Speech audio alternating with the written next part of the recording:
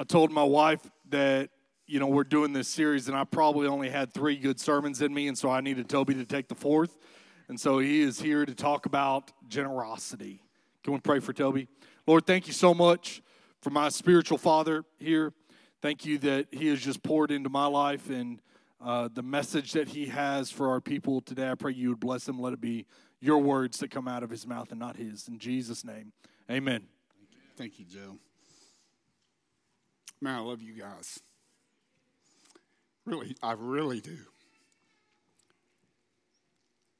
I'm 60 years old, and if I've learned anything that I can say unequivocally about life, it's this: that no matter what you're attempting, a new habit, a new philosophy, a new way of living or operating, the hardest part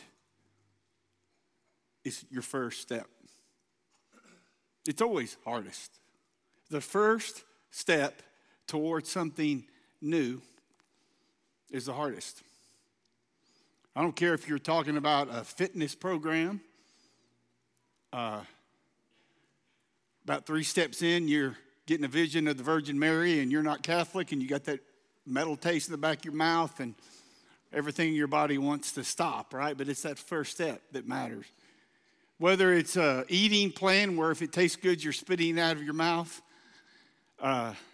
Whether it is like being married or having your first child. I mean, those first steps are the hardest ones, aren't they?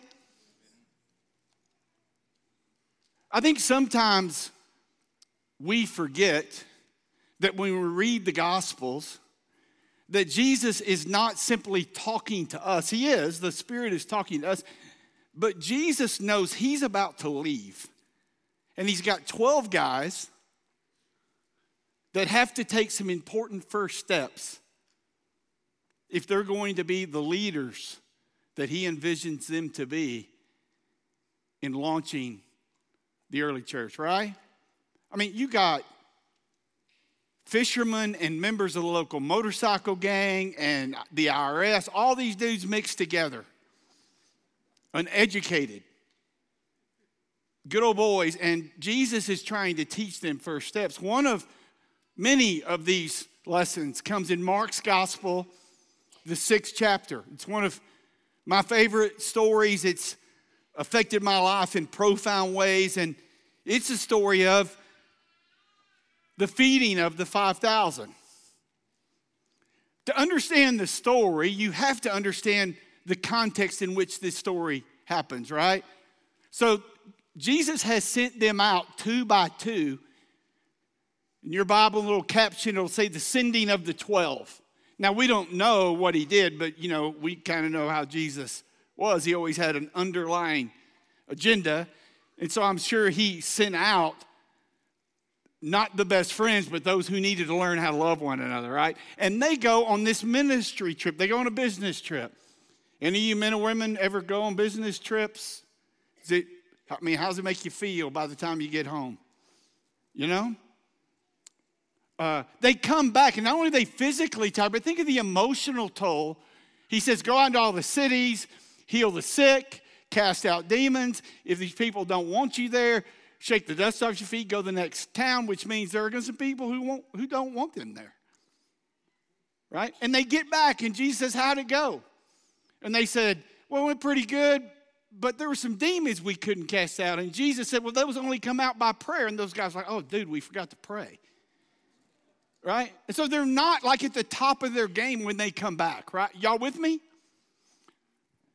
And here's what the Bible says. It says in Mark's Gospel that the apostles gathered around Jesus and reported to him all that they had done and taught.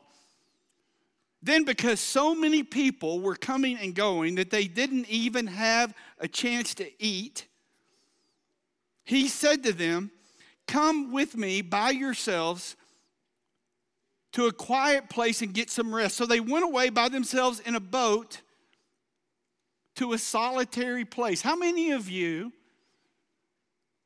like you've gotten through difficult weeks because a vacation is coming? How many of you? Like just hanging on for vacay. Y'all not playing over here or y'all, what's the deal? I can see you. Like I'm not blind here. How many of you ever like, hey man, we're just working for the weekend kind of thing. I just need a vacay. Okay, let's put it this way. How many of you married couples with 2 or 3 ankle biters at the house?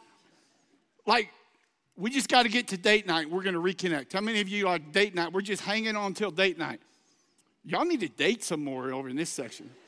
Like Mike and I, our day off, Mike is here, our day off. My day off was Friday. I was never taking Monday because who wants to ruin their day off feeling like I felt on Mondays? And so I took Fridays.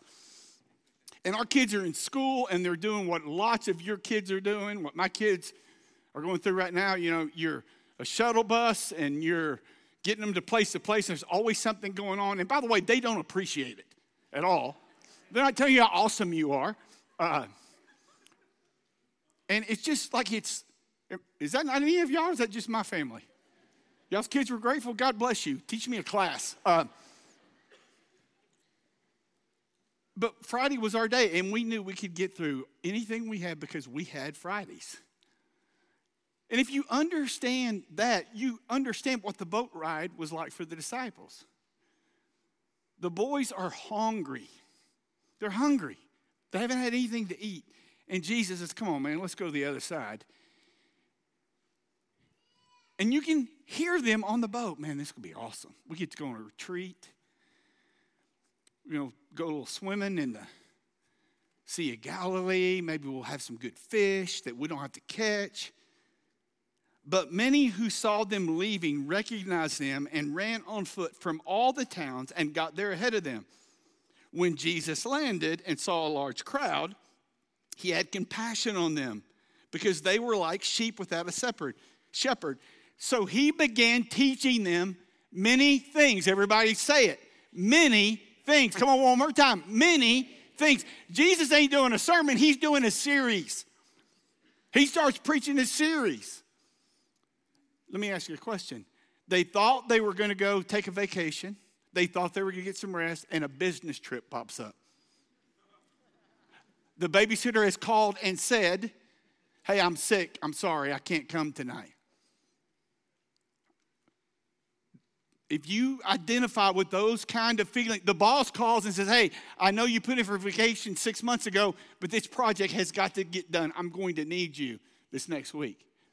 Then you know how these guys are feeling. Come on, man, they're human beings. And Jesus, God bless him, I'm sure what he's teaching is powerful, but he's going on and on and on. I mean, in Acts, Paul's going to preach so long that Eutychus falls out to wind and dies. He got that from Jesus. In fact, Paul went down to embrace him and bring the guy back to life, which is a message of preaching kills people and embracing brings people back to life. That's a whole nother message. By this time, it was late in the day. Other versions say the day was wearing down. The sun is going down.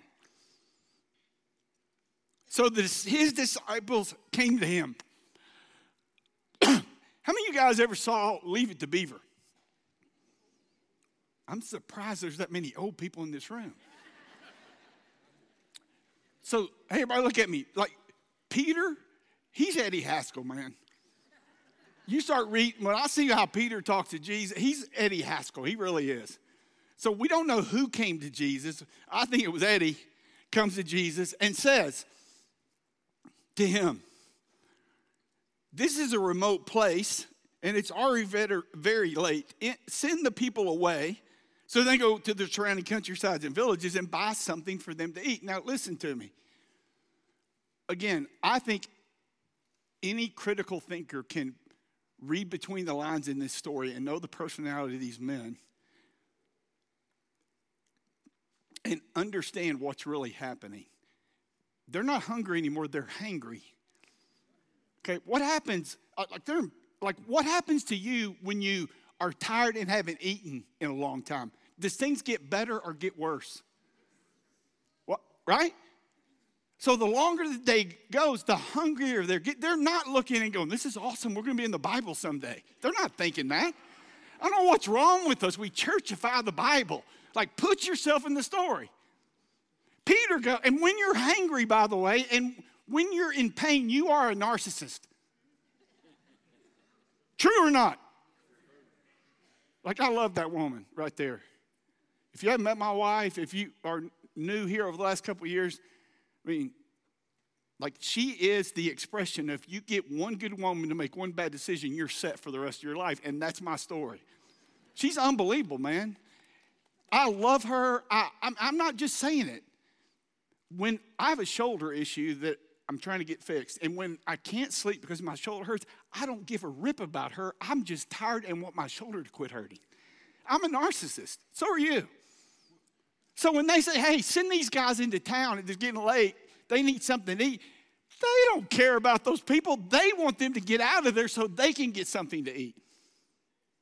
Right? And what does Jesus say to them? You give them something to eat. Great. They've watched him turn water into wine. They've watched him walk on the water. He could abracadabra and feed everybody in a second. Now, many of you know this, many of you don't. When it says the feeding of the 5,000, that's 5,000 men. We ain't talking about 5,000 people, 5,000 families. Well, why didn't they count the women? I don't know. It's not my fault. But most scholars would say it's around 30,000 people. Families were basically 6 people. Husband, wife, 4 kids. That's what most families were in the day. 30,000 people. And they look at him and they tell him, that'd take more than half a year's wages. Are we to go and spend that much on bread and give them to eat? And he says, what do you got? How many loaves do you have? Go and see. And we just keep going. How long would it take to poll 30,000 people on who's got food? I mean, that's not a minute. That's not 2 minutes. I think we just run by it and think, like, what was happening to the disciples? They're discouraged. They have physical needs of their own. And Jesus just keeps putting it back on them. So they go poll 30,000 people. You got any food, any food, any food, any food? When they went and polled them, they said, well, we've got 5 loaves and 2 fish. And you got to think there's some relief, right? Like, we got 5 loaves and 2 fish, so we can't do anything about it. And Jesus says, have all the people sit down in groups on the green grass. So they sat down in groups of hundreds and 50s. Again, how long would it take to get 30,000 people in groups of 50s and hundreds? You can, like, if you put yourself in the story, you can feel it rising up in them, can't you? Wondering why he's not doing anything about it. And then the Bible tells us, had them all sit down in these groups, and he took the 5 loaves and the 2 fish, and looking up to heaven, he gave thanks and broke the loaves. Then he gave them to his disciples to distribute to the people. He also divided the 2 fish among them all. So, again, I want you to understand what's happening. These are Jewish people. To this day, this is the Jewish ritual. There is bread, kind of a flat thing, kind of a tortilla on steroids, a little thicker but big. And what you do is you take the bread, if you're the host, and you hold it up toward heaven. And there's a prayer that is prayed. Blessed are you, our Heavenly Father, Jehovah Jireh, the one who provides bread for our, I don't know it all, but it's a prayer like this. If one bows, you say the prayer, and then you break it, and you hand it to your right and your left, and they pass it around the table. Everybody with me? This is what Jesus did. The whole thing is building to this moment because they don't have enough. And I'm talking to a lot of people who feel like they don't have enough. You don't have enough time. Man, when my kids grow up, I'm going to, because you just need more time. You don't have enough energy.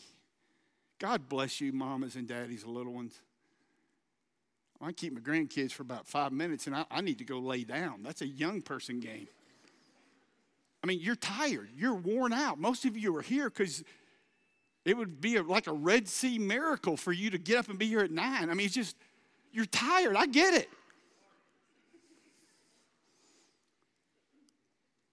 That's these guys. And you don't have enough time, you don't have enough energy, and you don't have enough resources.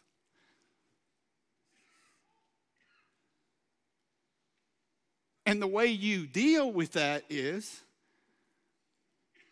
you use your time, you use your energy, you use your resources, and you tell yourself, when I get more,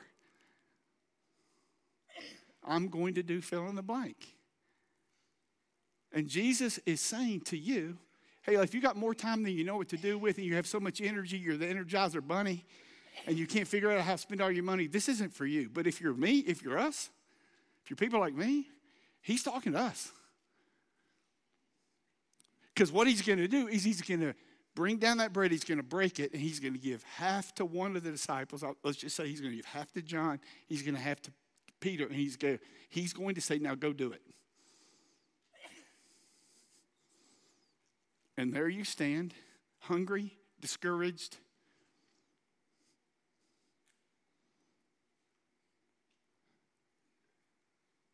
With your little half of a half. I'm going to tell you, I might disappoint some of you. I'm not holy as you think I am. If it was me in that moment, I'm going to go to the group. I'm going to ask everybody to bow. And as I'm praying, I'm getting my piece first. Okay, let's have a confession. How many of you are just like me? Don't tell the truth. You're in church. How many of you? From this side, how many of you are unholy like me? Come on, all the way around the room. Right? And here's the thing, man. Like if Peter would have done that, if John would have done that, they would have felt better for a moment. Like they would have been carbo loaded for a moment, but then the spike is coming. And because they broke their half, which was not enough, they took the first step. God released a miracle. Is it possible that God wants to release a miracle in your life? I mean, is this a stretch? This isn't a stretch, man. This is just like how it works. And some of you are going, man, that's not good economics. We're talking about the economics of heaven here today. And you go, oh, that's too hard. I get it. I understand. Trust me. My dad was a high school coach and a teacher and a principal. He retired after 40 years. My mom was a 5th grade math teacher. She gave me my first B. I still have a wound about that. 92.5 average on a 93 scale, and she would not round up. And then she was a librarian. She retired after 37 years in public schools. That's just a long way of saying we didn't have any money, right? We didn't have a lot of money, but it's okay. I live in a little town in South Texas. Nobody had money. We didn't know any different. But I do, as an adult, realize when we didn't have a lot back then, why my dad was such a great financial manager. There was a file that we finally threw out when we moved Dad and Mom over to a senior living place, like that thick, wasn't it, baby? That thick of yellow legal pad from back when I was in high school, where every week he would write out, here's how much we have coming in, here's how much we're going to spend. Great manager. And on top of every one of those legal sheets, at the first of every month, were 4 checks. Dated every Sunday of that month. Because Dad believed that God got his first. I believe that with all of my heart. It's in me. I was raised that way. But my dad He was on a farm in West Texas. How many of you know that's like, those words don't go together? West Texas farm. And so my dad had a poverty spirit, like a scarcity mindset about life that kind of seeped into me. So you kind of did your duty. I get, but man, the rest of it, we don't have enough, and we're not going to have enough. And so you don't spend this, and we can't do this. It was a poverty mindset. So God, in his infinite wisdom, gave me a wife whose dad was a rancher who almost lost his whole ranch because it didn't rain one summer. Right? She got a poverty spirit. I got a poverty spirit. We come together. We believe God. We're going to give him his first. But I'm going to tell you something, man. Like, beyond that, we didn't have nothing. And so as a youth pastor, the people would come through, the missionaries' opportunities. We never even considered it because we didn't have enough. I mean, I'm getting the change out of my ashtray to go to Taco Bell to feed my kids on Sunday for lunch if we were before the second pay period. Not many. That's how we were, like some of you are living. I understand that. And then one day a missionary came to our church. I know this may shock you, but I cried a little. And I looked at her and said, we're going to write a check for $50. First time I'd ever done it. First time I'd ever taken my half, broken it. $78.17 was the rebate check that came in 2 days later. I called one of my elders and said, dude, I gave for the first time. I gave something I didn't have it, and we got $78.17. And I thought it was like a miracle, and he thought that was kind of silly. Like $78. Like to me, it was like $78,000. It wasn't about the money. It was about God, because I had a scarcity, poverty spirit. I'm going to show you that my shovel is bigger than yours. And it didn't happen every time that we broke our little cookie. Because sometimes I needed something better than money. You don't give to get. That's not love, right? So I don't give so that God will give me something, but I expect him to do something because the Bible says he will. So, baby, I didn't tell you this. I'm sorry. Don't do this, Josiah. Like, talk to Alex first. But, like, I just felt like as I was praying, like the Lord was like, you need to, for the first time, like, tell these kind of personal stories. It's hard for me. I'll tell you all the ways I struggled. But talking about things I've learned, how God's worked, it's been hard for me. And so we left our role as lead pastor here 2+ years ago. We weren't really sure what we were going to do, other than I was going to do everything I could to help Josiah be successful, whatever that meant, however he needed to be. And we launched out. Some of you don't know, we launched out in this little ministry called Gobi Ministries, helping parents connect to God's power, help their kids connect to God's power with their mental health struggles. And I told Micah, I don't know if anybody's going to want us to come. I mean, you build into people's lives for 20 years, like we had. Here you will receive, but I don't even know any of these people. And we had gone to our first little event, and we were driving home, and I felt like the Lord told me, you add value to people who can't afford value and expect nothing in return, I'll blow you away. And so, like, not many people know this, but we committed that day, and now we're in our second year of doing it, that we will do 12 events a year for churches, 250 or less, and we're going to pay for all of it. We'll buy the books, we'll buy the plane tickets, we'll pay for the targeted marketing in their community so people can come. We'll buy all of our own food. We're going to pay for it. And we had some friends that heard about what we're doing, some very close friends, and they said, we're going to help you. And by God's grace, we'll get to do 12 this year of those kind of events. We started the year with one of those because it reminds me of why we started. And we made a commitment that we were going to do that in every church that we went to. We were going to put a check in the plate. Something. Like we were going to bless these people. We're not going to say anything about it. We're just going to write the check and put it in the bucket in the back or however they did it. And I'm telling you, like 2.5 years later,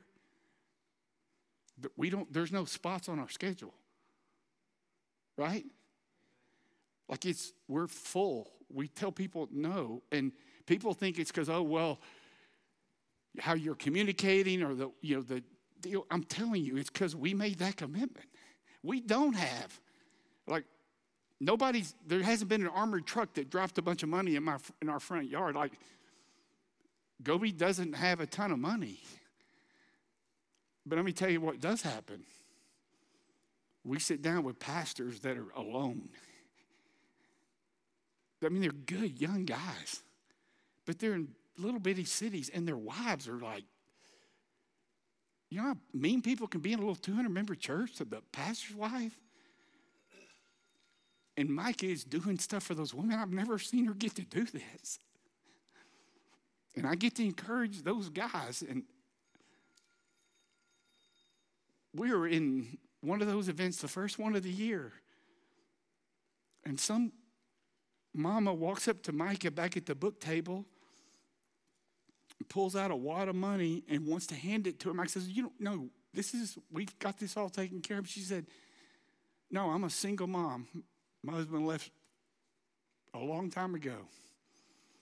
And I want to be a part of what you guys are doing. Micah, it's $27. It was everything she had. And we got in the car and cried. And we get to have a front row seat to that kind of stuff that people will never meet again. And I think about the widow's mite. And about how God doesn't care about zeros and decimal points. The only person in the Bible he commended for giving was this lady who dropped 2 little coins in there. So it started somewhere, right? Somewhere along the line, she had broken her little cookie, her cracker, her bread, and God had blessed her. And so she had no problem. You threw it in. Some of you, look, I have no stick in this game. I don't even have an email here for y'all to get mad at me. I love you. I want what's best for you. I want you to experience the joy that is beyond money. And sometimes it's money. And you will never do it if you keep turning and eating your piece. So I'm asking you, I'm challenging you to do it today. Today, just something. Because you can't do everything, don't do nothing. Do something. And watch God meet you. Whether it's putting in a plate here, whether it's blessing that ministry. God bless you, Joe. How many pastors in America would stand on their stage and go, hey, man, if you want to go help those people. Or whether it's somebody you run into at the grocery store. I don't care. Find a place to break what you have that's not enough in half. Why are you always talking about money? Why can't we talk about time or energy or giftedness? Because Jesus talked about it more than he talked about heaven, hell, or baptism. If he's going to start with it, shouldn't we start with it? But I want you to hear me, man. I want something for you, not from you. I want your eyes to get, I want you to get teary-eyed because you can't believe what God lets you see and be a part of. And people are going to give you all kinds of credit, and it's not going to be about you at all. It's going to be because he opens doors that only he can open.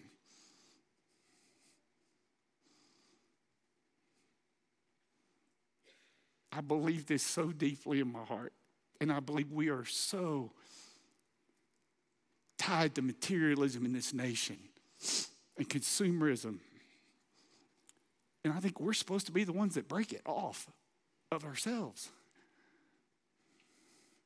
and live the blessing that God has for us. Don't you? Who's with me, man? I mean, seriously, who's with me?